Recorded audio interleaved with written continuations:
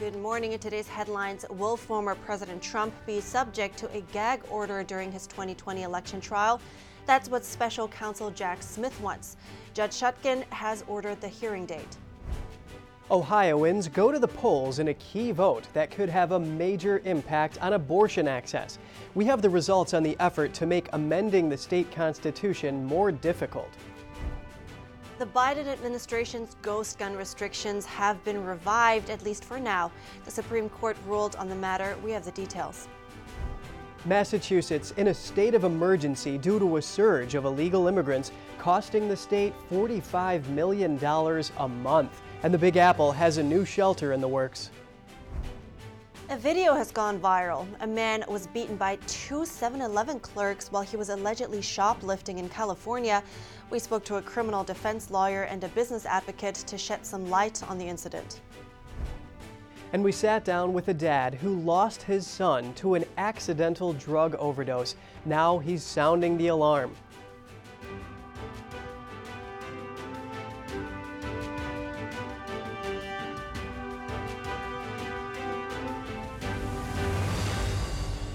Good morning. Welcome to NTD. I'm Kevin Hogan. Good morning. I'm Evelyn Lee. Today is Wednesday, August 9th. Evelyn, I'm so glad you interviewed that parent and author on ways to help keep kids off drugs. It's such an important issue. That's right, and I really appreciate it. The thing is, right, we touched on so many big cultural issues that are kind of hard to grasp, but I think David, by just raising that awareness, he's making such a big step. Any way to give parents the tools they need to keep their kids in a healthy, successful path forward is really good. That's right. And we're going to start off with an update on former President Trump. He's also topping the news today. Right. District Judge Tanya Chutkan has ordered the hearing on a protective order to be held on Friday, August 11th at 10 a.m. Judge Chutkan earlier called on both sides to agree on a suitable date by August 11th, while the Department of Justice said any time Wednesday to Friday was possible. Trump attorneys said they could only make it next week.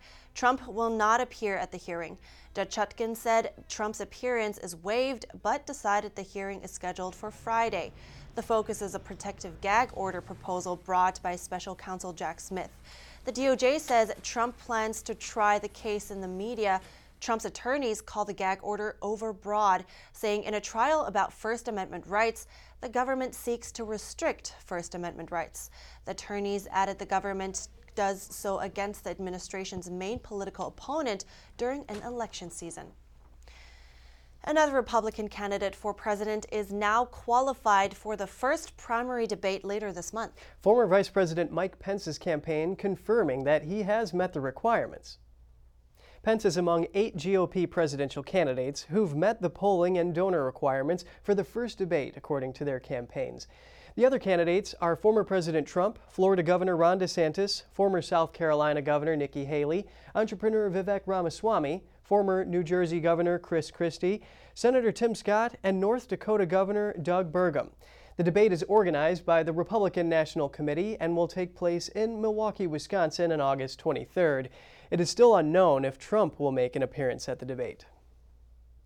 And speaking of the 2024 GOP primary, big changes happening in Florida, Governor Ron DeSantis' campaign. He's replacing his campaign manager, Janera Peck, ending weeks of speculation about Peck's future. DeSantis is replacing her with his gubernatorial office chief of staff, James Othmeyer. Othmeyer is a trusted advisor. He is known in Florida as an enforcer of DeSantis' agenda and devoted protector of his political brand. This is the latest development in a shakeup of DeSantis' team. The Florida governor has fired dozens of campaign staffers in recent weeks. The 2024 fight for a U.S. Senate seat in Arizona may be heating up if Kari Lake decides to throw her hat into the ring. The Arizona Republican said she's mulling over a possible Senate run in 2024. She will announce her decision in the next few months. Lake named Trump as her main motivation, wanting to be there if he is reelected. Democrats will be watching closely since they can't afford to lose a Senate seat. If Lake moves forward with her candidacy, then Arizona may become a key battleground state in the fight for Senate control. Her candidacy would likely create a three-way race between independent Senator Kyrsten Sinema and Democrat Ruben Gallego. Last month, Lake said she looked at the polling and believes she's the only one who can win the race. In a move with major implications for abortion access, Ohio voters yesterday opted to reject stricter requirements for amending the state constitution. A yes vote would have changed the requirement for amendments from a simple majority to 60% of voters. Many voters were driven by a planned November amendment that would enshrine abortion access in the state's constitution. The proposal is called the Right to Reproductive Freedom with Protections for Health and Safety. It would remove Ohio's parental notification legislation when a minor wants an abortion, and would permit abortion to the point when an unborn baby can survive outside the womb, typically around 24 weeks into pregnancy. In 2019, the Ohio State Legislature passed a heartbeat bill that bans abortion around the 6-week mark. That went into effect after the Supreme Court's Dobbs v. Jackson ruling last year. The law was challenged almost immediately and remains tied up in court. The Supreme Court yesterday handed down a decision on untraceable homemade weapons, so-called ghost guns. The ruling revives the Biden administration's restrictions for now. In a 5-4 decision on Tuesday, the Supreme Court allowed the Biden administration's rule regulating ghost guns to remain in place. This is while the case remains pending before the U.S. Court of Appeals for the Fifth Circuit. The justices froze a lower court order that bars the government from enforcing the regulation. Chief Justice John Roberts and Justice Amy Coney Barrett joined the court's 3 liberal justices in the decision. President Biden's rule applies to unfinished gun parts that can be finished and assembled into firearms. The administration updated its rule in 2022 to treat certain parts as fully functional firearms, requiring serial numbers, licensing for manufacturers, and background checks for purchasers. The Biden administration says this is necessary to prevent criminals from obtaining untraceable guns. Gun rights advocates say the administration doesn't have the authority to change the definition of a firearm without Congress. The southern border got a lot of attention yesterday, but not from would-be crossers. Republicans held a hearing in Arizona while Democrats were in Texas. NTD's Daniel Monahan has the highlights. Thank you, Mr. Chair. Cochise County Sheriff Mark Daniels testified that the number of gotaways, illegal immigrants who enter the country uncaught, may very well soon go down, but not because of improved border security. Instead, the sheriff says the phasing out of blimps equipped with sophisticated cameras will be the culprit. The numbers are an illusion. I call them non-political numbers if they're reported accurately. But number 2 is it's a shell game. It's a shell game. It's a word game to make the American people feel safe. Daniels says boots on the ground tell a different tale. I deal with all the way up to the chief of Border Patrol and many others. I have yet to have one tell me that the border is secure, those who wear a badge from the federal government. Representative Andy Biggs called attention to cartels recruiting youth at schools through social media apps. To come down and pick up people in Cochise County or on I-8 in Pinal County or down in Yuma to transport bodies for $1,000 or $2,000 and take them on up to Phoenix or Tucson. While Representative William Timmons tried to encapsulate the scale of immigration. During the Biden administration, 3.4 million people have been allowed to stay in this country. That is more than the population of 20 states in the United States. Meanwhile, congressional Democrats were in Eagle Pass, Texas on Tuesday. That's where Governor Greg Abbott installed razor wire and buoys to deter illegal immigrants from crossing the border. Congressman Joaquin Castro reacted. They're forcing Border Patrol to stay away from some of these areas when it's the Border Patrol that actually has responsibility for all of this process. Texas has installed buoys along the Rio Grande to deter illegal crossings. The DOJ sued Texas, calling for the river barrier to be removed. Later this month, a federal judge will hear the case to determine whether those floating barriers are legal. Daniel Monahan, NTD News. Mexico's top diplomat is visiting Washington, D.C. today. The country's Secretary of Foreign Relations will meet with Secretary of State Antony Blinken and other officials. They will likely discuss the fight against fentanyl, the trafficking of firearms, and the border buoys that were deployed by Texas. Mexico recently complained about them and asked that they be removed. And two shop clerks in California are under investigation for beating an alleged thief. What can you do if your shop is getting robbed, and to what extent can you defend yourself? We have the story after the break.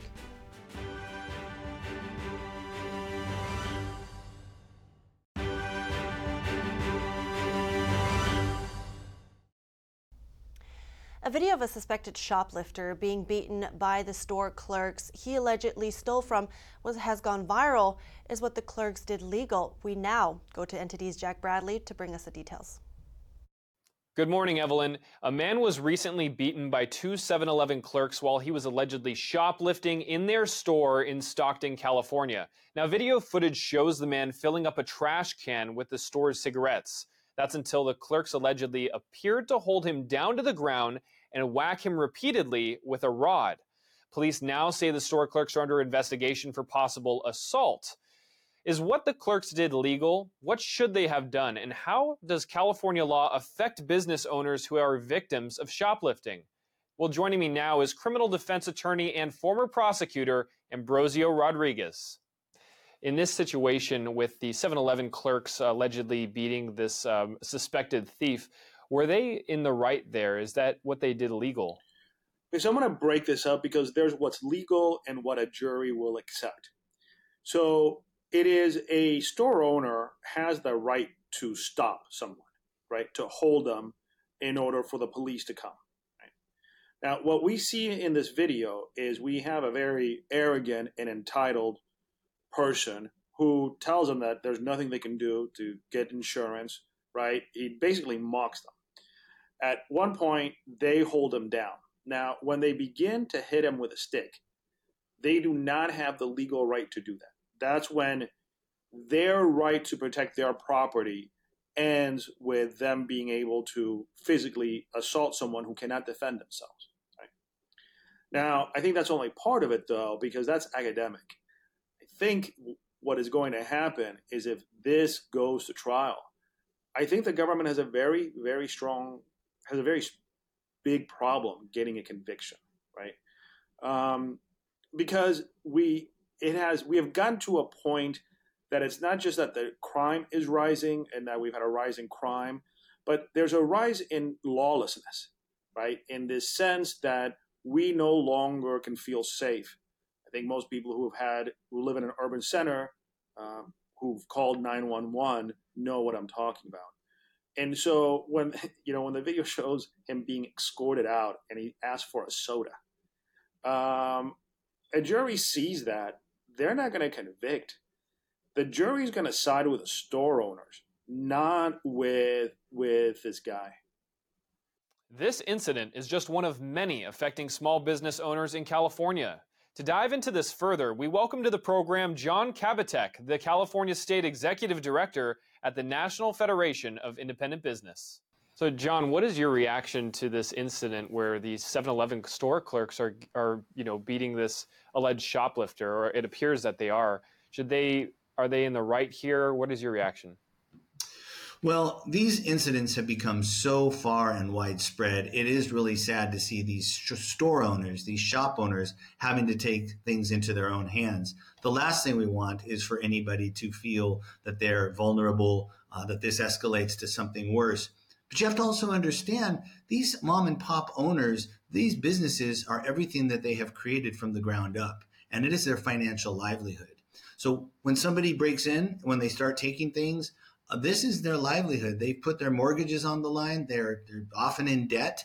And this is the very survival for them and their families and their employees. So we don't condone this kind of action, but we understand, and we can't fault them for wanting to protect their own business and stop these crimes from happening.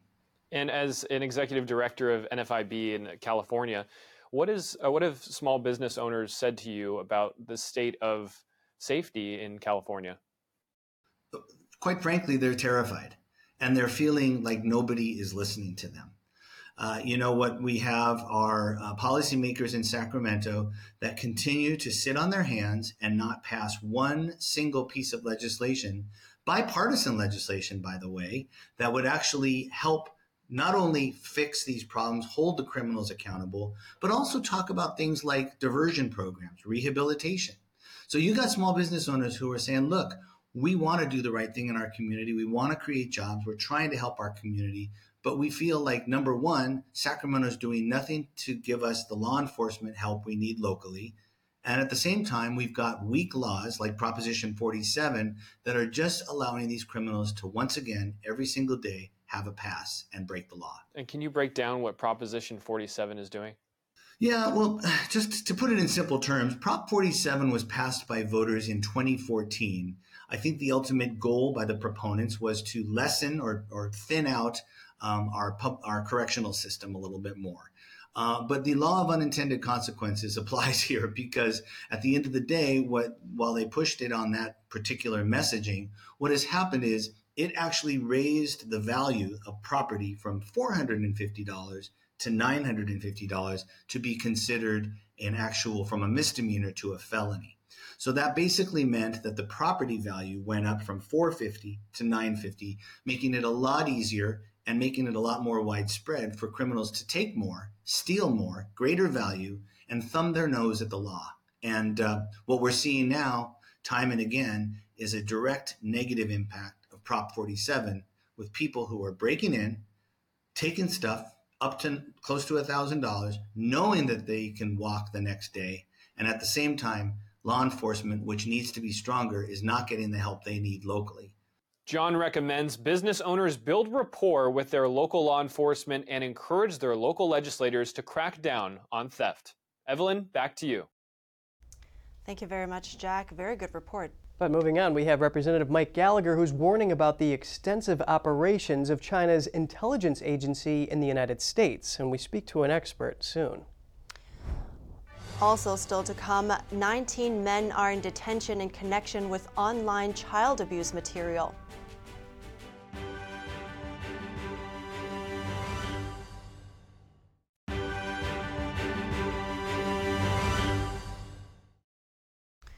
Welcome back. A new push to limit Beijing's access to sensitive U.S. technology.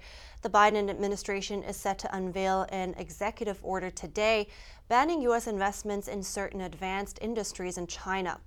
According to the New York Times, industries involved include quantum computing, artificial intelligence, and advanced semiconductors. These sectors may help the Chinese military or Beijing's espionage campaign. The order would also require companies investing in broader Chinese industries to report their investment activities. Biden officials said the curbs would target only a handful of industries, but wouldn't hurt legitimate business dealings with China. With tensions growing high with Communist China, the measure would mark one of the first major moves by the U.S. to stem capital outflows. And Representative Mike Gallagher recently warned of the extensive Chinese espionage activity inside the U.S. He says while people know the Russian KGB, Americans know too little about the MSS in China, and that it needs to be taken more seriously. So what exactly is the MSS? Let's bring in retired Colonel and former Director of Cybersecurity with the DoD, John Mills. Good to have you, Colonel. Let's start with this. Chinese spy operations have been in the spotlight recently, with those 2 Navy sailors being arrested. But let's start with understanding what the purpose of the Ministry of State Security is. Why does it exist? Good morning, Evelyn. So the MSS is kind of like our NSA, CIA, and DIA put all together in one large organization. You could say it's their director of national intelligence, but there's even more centralization. With our side, we have 18 elements of the intelligence community that sometimes work together, sometimes squabble. Now on their side, they have a much larger centralized organization, and they don't have as much division within their intelligence community. So how does it translate into what they do here inside the U.S.? Give us an idea of its operating scope. Well, They are front and center in all of the influence operations in America, whether it be land buying, whether it be U.S. Navy sailors being arrested for espionage, whether it be police stations. They are front and center. And the problem is we've been still focused on Russia, and Russia is an issue. But for every dollar Russia spends on these matters, China spends $20. It's not even close. So the pervasive nature of Chinese influence operations, it is the Ministry of State Security that is essentially leading and coordinating these activities in the United States. So if it's harassing of U.S. citizens of Chinese heritage, which has been a very aggressive program, it is the MSS that is leading this. Land purchases around military bases, but also commercial land purchases in the LA, San Francisco, and Seattle area. That's all in many ways being orchestrated by the MSS. And let's never forget Vancouver, British Columbia, too, in this equation.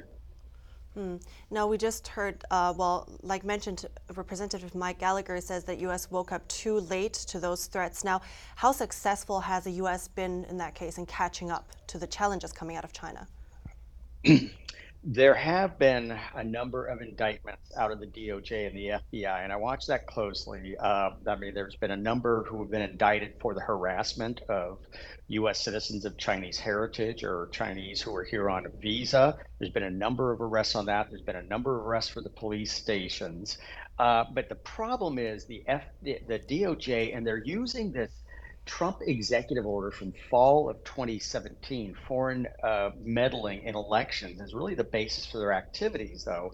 They used to have a separate China influence task force, and that's been merged together overall with the foreign influence task force, which is the same task force that is doing questionable things like targeting Americans on social media. So we need to have a distinct and separate countering Chinese influence operations task force out of the FBI that totally focuses on countering MSS. That's not happening. Now, it seems like there is many different initiatives coming out of China. Can you just sum up really quick? What does that mean? How does that fit into the overall picture? What is China trying to do here? There's a term called advanced force operations. It's an obscure term, but extremely important.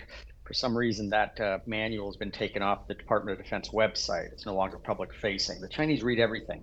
These are all advanced force operations to prepare for conflict. Advanced force is all the things you do in preparation for conflict. Surging your agents out, surging your influence cash out, coming up with the target lists of who you want to influence, what you want to do. We got the spy cranes, now we got the spy floating dry docks. All of these things are part of their preparation for showdown. That doesn't mean that for sure they're going to start war, but they're sure preparing for it. Wow, well, some uneasy words here. So thank you so much, Colonel John Mills, for breaking things down for us. I appreciate your time this morning. Thank you, Evelyn. An honor to be with you here. And now some short headlines from around the world. Italy dealt a surprise blow to its banks after it set a one-off 40% tax on profits reaped from higher interest rates. It's designed to help consumers and businesses cope with higher borrowing costs. The move sent stocks plunging. More European countries may now follow suit. Australian police arrested 19 men for allegedly sharing child abuse material online and saved 13 children from further harm after receiving tips from the FBI. It's part of a global child sex abuse probe that saw almost 100 arrested following the murder of 2 FBI agents in Florida in 2021. The officers were investigating child abuse. The World Bank said it will not consider new loans to Uganda after the East African country earlier this year enacted an anti-gay bill. The legislation adds the death penalty as punishment for certain cases of practicing homosexuality. Uganda has been defiant amid concern that partners such as the World Bank might withdraw resources over the law. 41 immigrants died in a shipwreck last week in the central Mediterranean. That's according to accounts from survivors who just reached the Italian island of Lampedusa. Their boat carrying 45 people, including 3 children, set off last week from Tunisia but capsized and sank after a few hours. Well, it's such a good thing that they have some suspects in custody now, because we have to keep our children safe, like that story in Australia. Yeah. You're right, absolutely. Yeah, and more on that topic actually. Coming up, we have hundreds of sex trafficking victims rescued by the FBI. Meanwhile, Texas officers rescue over 900 smuggled children at the border. A former investigator tells us more about efforts to protect victims. And a Florida mayor discovered 70 pounds of cocaine while she was on vacation. It was drifting in the ocean off the Florida Keys. That story coming up after the break.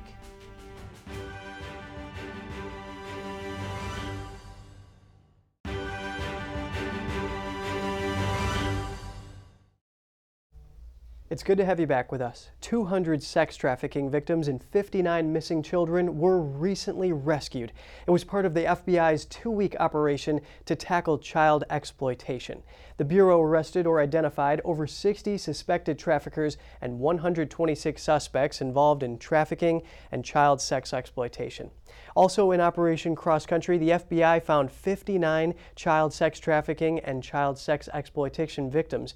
We're bringing in an expert who has garnered international recognition for his research and work as a former sex trafficking police investigator. Marcel van der Vaart, director of the Research Institute at the National Center on Sexual Exploitation, joins us live. Marcel, it's great to have you on the show today. This operation included nearly every FBI field office and their state and local partners. What goes into an initiative like this?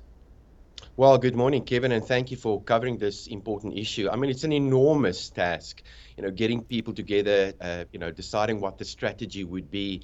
And it's a iterative risk assessment in terms of, what do we do, how do we do it, and really trying to hit at the core of what the problem is. And we have to commend the FBI and all its partners for doing a great job.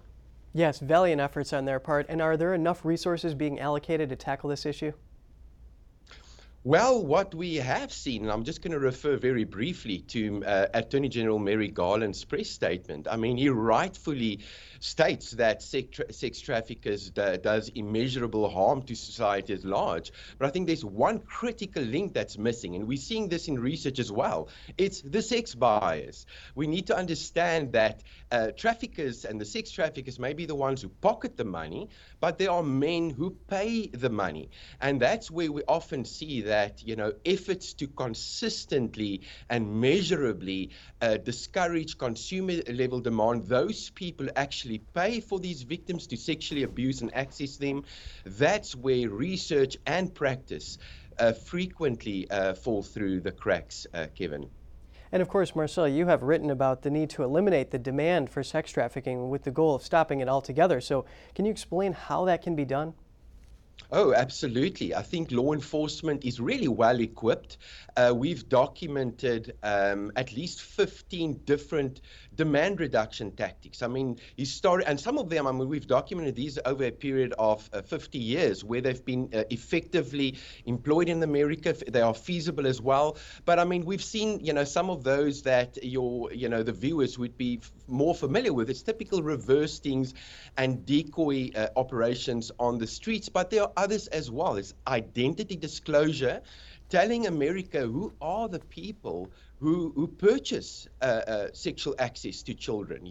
There are tactics like impounding vehicles, suspending licenses, and then what we've documented here as well is the use of augmented intelligence. That's where artificial intelligence are complemented with machines and machine learning to discourage consumer level demand with a view to eliminate it. So the tactics are there, and very often I think we lack political will to address this issue because there's a lot of undercurrents around the issue of consumer level demand and also why it really should be prioritized as a primary prevention. Those deterrent tactics can go a long way, and I want to quote FBI Director Christopher Wray here in describing how heinous this crime is. He says human trafficking is a grave violation of human rights that preys on the most vulnerable members of our society. So what punishment awaits people who are convicted of these crimes? Look, there are, I mean, every state its own laws and gravity that they assign to actual sentencing. But these are, you know, the US government and the United States has been a leader, commendably so for many years. And we see frequently multiple life sentences being imposed on traffickers. But again, coming back to the issue of consumer level demand, it's time that we give sex buyers the attention that they deserve.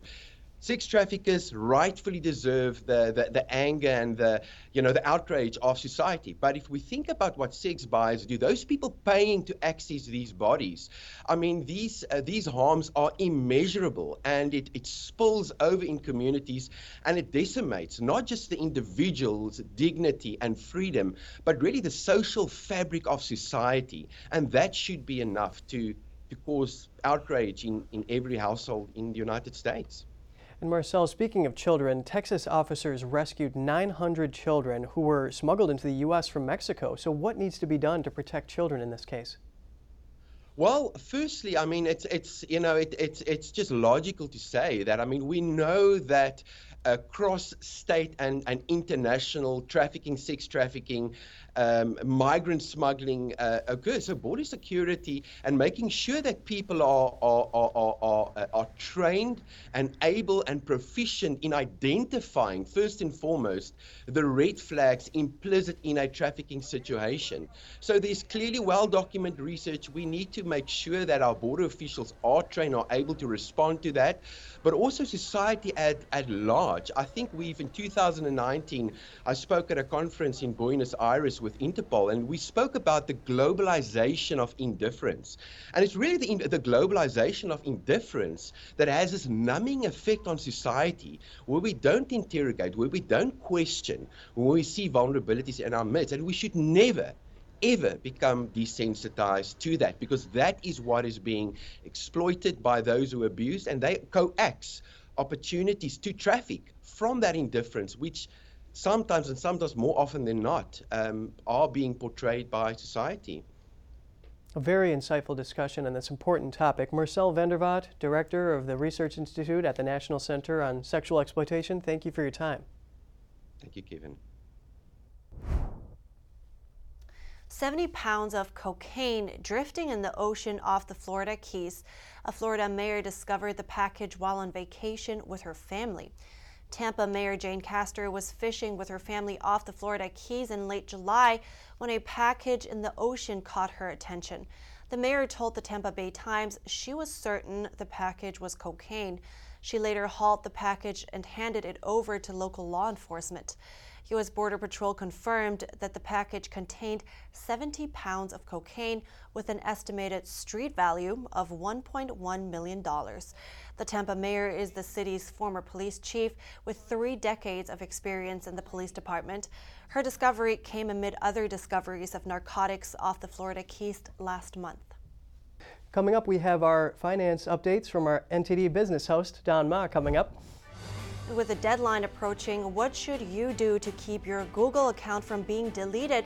That story and more coming up after the break.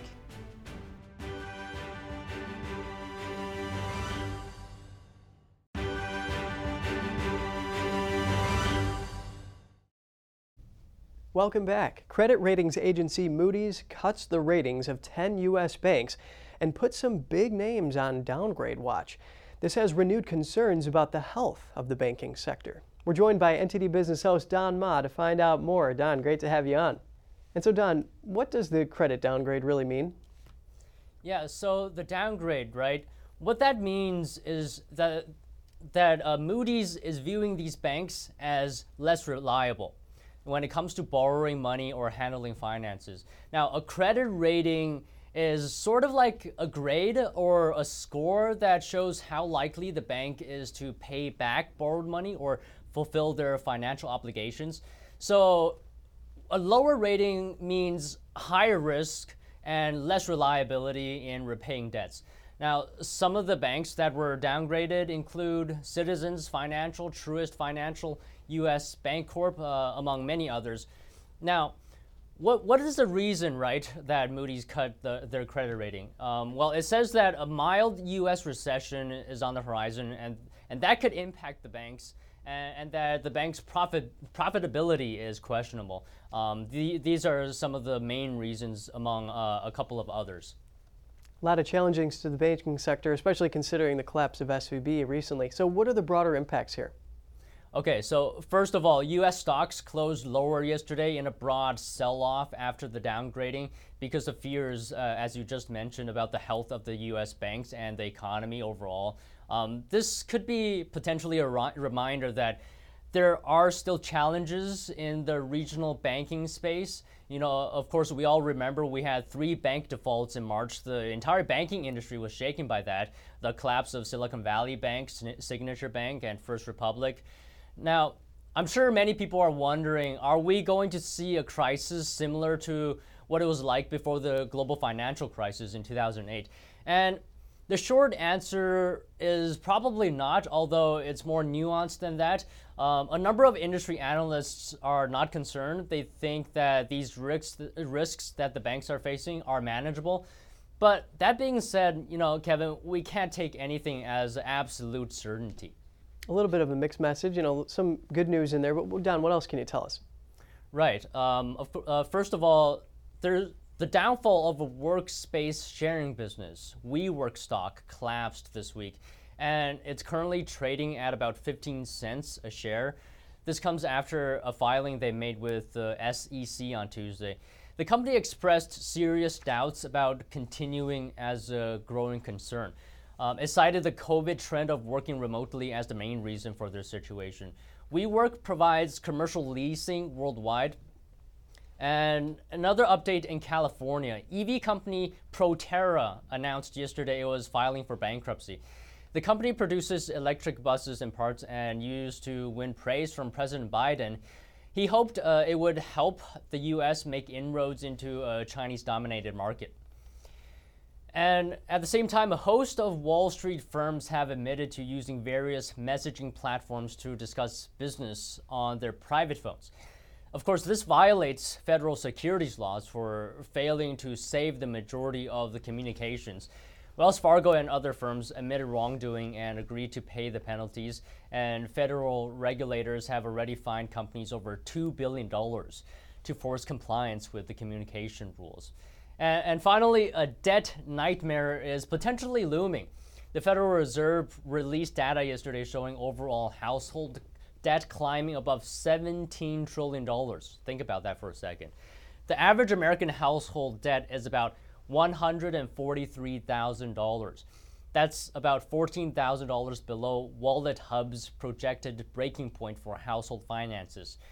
The report also stated that credit card debt is at an all-time high of over $1 trillion. That's not a good picture here. But that's all from me, Kevin.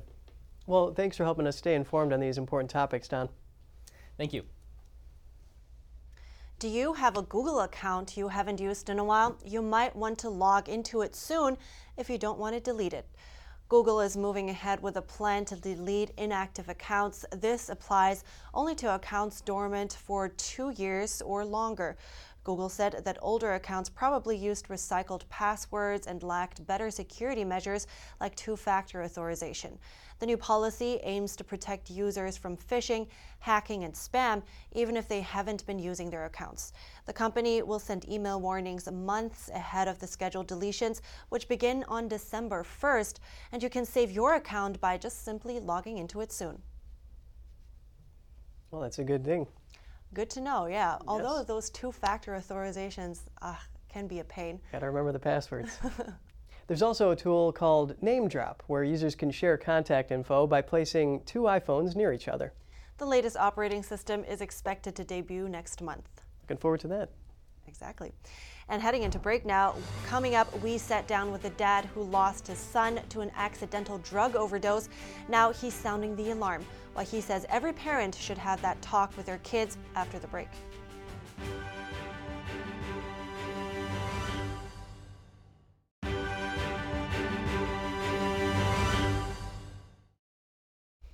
Good to have you back. Peer pressure is no longer the reason why kids are using drugs. That's what David McGee argues in his book called Things Have Changed. After he shared his deeply personal story on this issue, he put together what he says every parent and educator should know about the student mental health and drug crisis. I spoke to him about the issue plaguing our youth today and what roles parents should play. Here's an excerpt of that conversation. So used to be, we would think about teens using substances, misusing substances, alcohol abuse, marijuana, or pills. We would think about them misusing substances for peer pressure. That has changed. They're as likely to use these pills or substances alone, in their room, hiding it from friends, hiding it from parents. They're doing that to change how they feel. Because we humans, when we feel discomfort, we will reach for the easiest thing, even though natural remedies are at hand, right? We will reach for something to change how we feel. And young people are being told these pills are the secret, and they're readily available on schoolyards, and they are not real, they're counterfeit, they often have fentanyl, and they're deadly. The U.S. Surgeon General says teens today are in a mental health crisis. Middle school teens, suicidal ideation, aloneness, and we can't separate that from substance misuse. It's all interlinked, because when they feel this way, they're looking for a way out. We have to help them find their natural remedies. Right, and to do that, let's unpack a little more of what is actually the cause here, because like you said, mental health, I hear people talking about peeling back the drug epidemic. What lies behind their mental health? Trauma, family trauma, right. And then maybe the parent of the parents had trauma, and then maybe behind it there is poverty. It's such a complex issue. So what have you found? Any specific causes? What we know is that telling students and teenagers don't do drugs doesn't work. What I find, because I speak at schools all throughout the country, what I find, there's one common ground among teens. They all want joy. Some like music, some like math. Some like friends, some not so much. They all want joy. And we know what brings human happiness and joy. We have to teach that more. We have to think about how do we as parents and we in schools and even different religious segments, how do we teach joy about the things that give it and the things that take it away? Well, it sounds like we're getting back all the time to this culture of escapism that we're trying to break, also probably with social media that has played a role, but that's another. Well, I mean, maybe it's another, there is a relationship. So here's an example. Most drugs purchased by teenagers today in America, those deals are done on a smartphone and associated apps on that smartphone. We also know that teenagers today are going to bed some 2 hours later than I did when I was a teenager. In that sleep deprivation, the symptoms are often depression, anxiety, often closely mimics the symptoms of ADHD. So in their fatigue, they're more likely to try substances. So I think you asked me earlier, like, what's the thing I'm seeing? I'm seeing that our teens, maybe we're pushing them a little too hard, and instead of telling them what they should do and how they should do it, we should ask them how they are. What else can parents do? Teaching joy is one thing. Should parents talk about fentanyl specifically? Yes, yeah. My tips for parents start with this. Number one, talk to your children in open-ended questions. Don't just tell them what they should do. Begin to have repeated conversations of how they're doing, how they feel. Also, as you begin to get answers in that, ask questions about what they're seeing in substances or how they feel about pills that aren't theirs, pills that weren't prescribed by their doctor. That opens the gateway to begin a conversation that leads to fentanyl, which is, these pills that aren't yours are very dangerous, and here's why. Now, any warning signs that you think parents should look out for? Yes, I think, teen years are hard. So teens go through a lot of moods. But I tell parents, if your children stop looking you eye to eye at any times, that's a warning sign. If you're trying to ask them questions and they just will not engage with you, that's the first level of concern that you might want to try to speak to them in these open-ended questions. The other warning signs are just their behaviors are changed. They're spending either all their time in their room alone, isolating, or they're spending all of their time now out with friends, remaking their family unit in another situation. Research shows that either of those scenarios increase the odds that your child has begun substance misuse. Well, I think that's very inspiring to talk to you, to see the recovery you have made, your family has made, and it's a very complex issue, but I think you're making a great first step or multiple first steps, so thank you so much. Thank you so much. I appreciate it. His book, What Has Changed, was launched yesterday, so make sure to check that out. And you can watch the full version of that interview online at ntd.com. He told me more about what parents should do, how pill-popping culture affects the youth, and how his family recovered from their loss. You both covered a lot of topics in there, and some of the natural remedies, these solutions, they sound like fun. Learning a musical instrument, playing a sport, getting involved in other clubs. I think you talked about meditation as well, and teaching joy sounds like such a general mundane thing, but I think if some people can actually find joy in their everyday lives, then a lot of those unhealthy things probably will become obsolete, right? Yeah, it's really great building those wholesome habits. Yeah, exactly. All right, that's all for today's program. Would love to hear from you at goodmorning@ntd.com, so shoot us an email if you'd like. Thanks for watching. I'm Evelyn Lee. And I'm Kevin Hogan.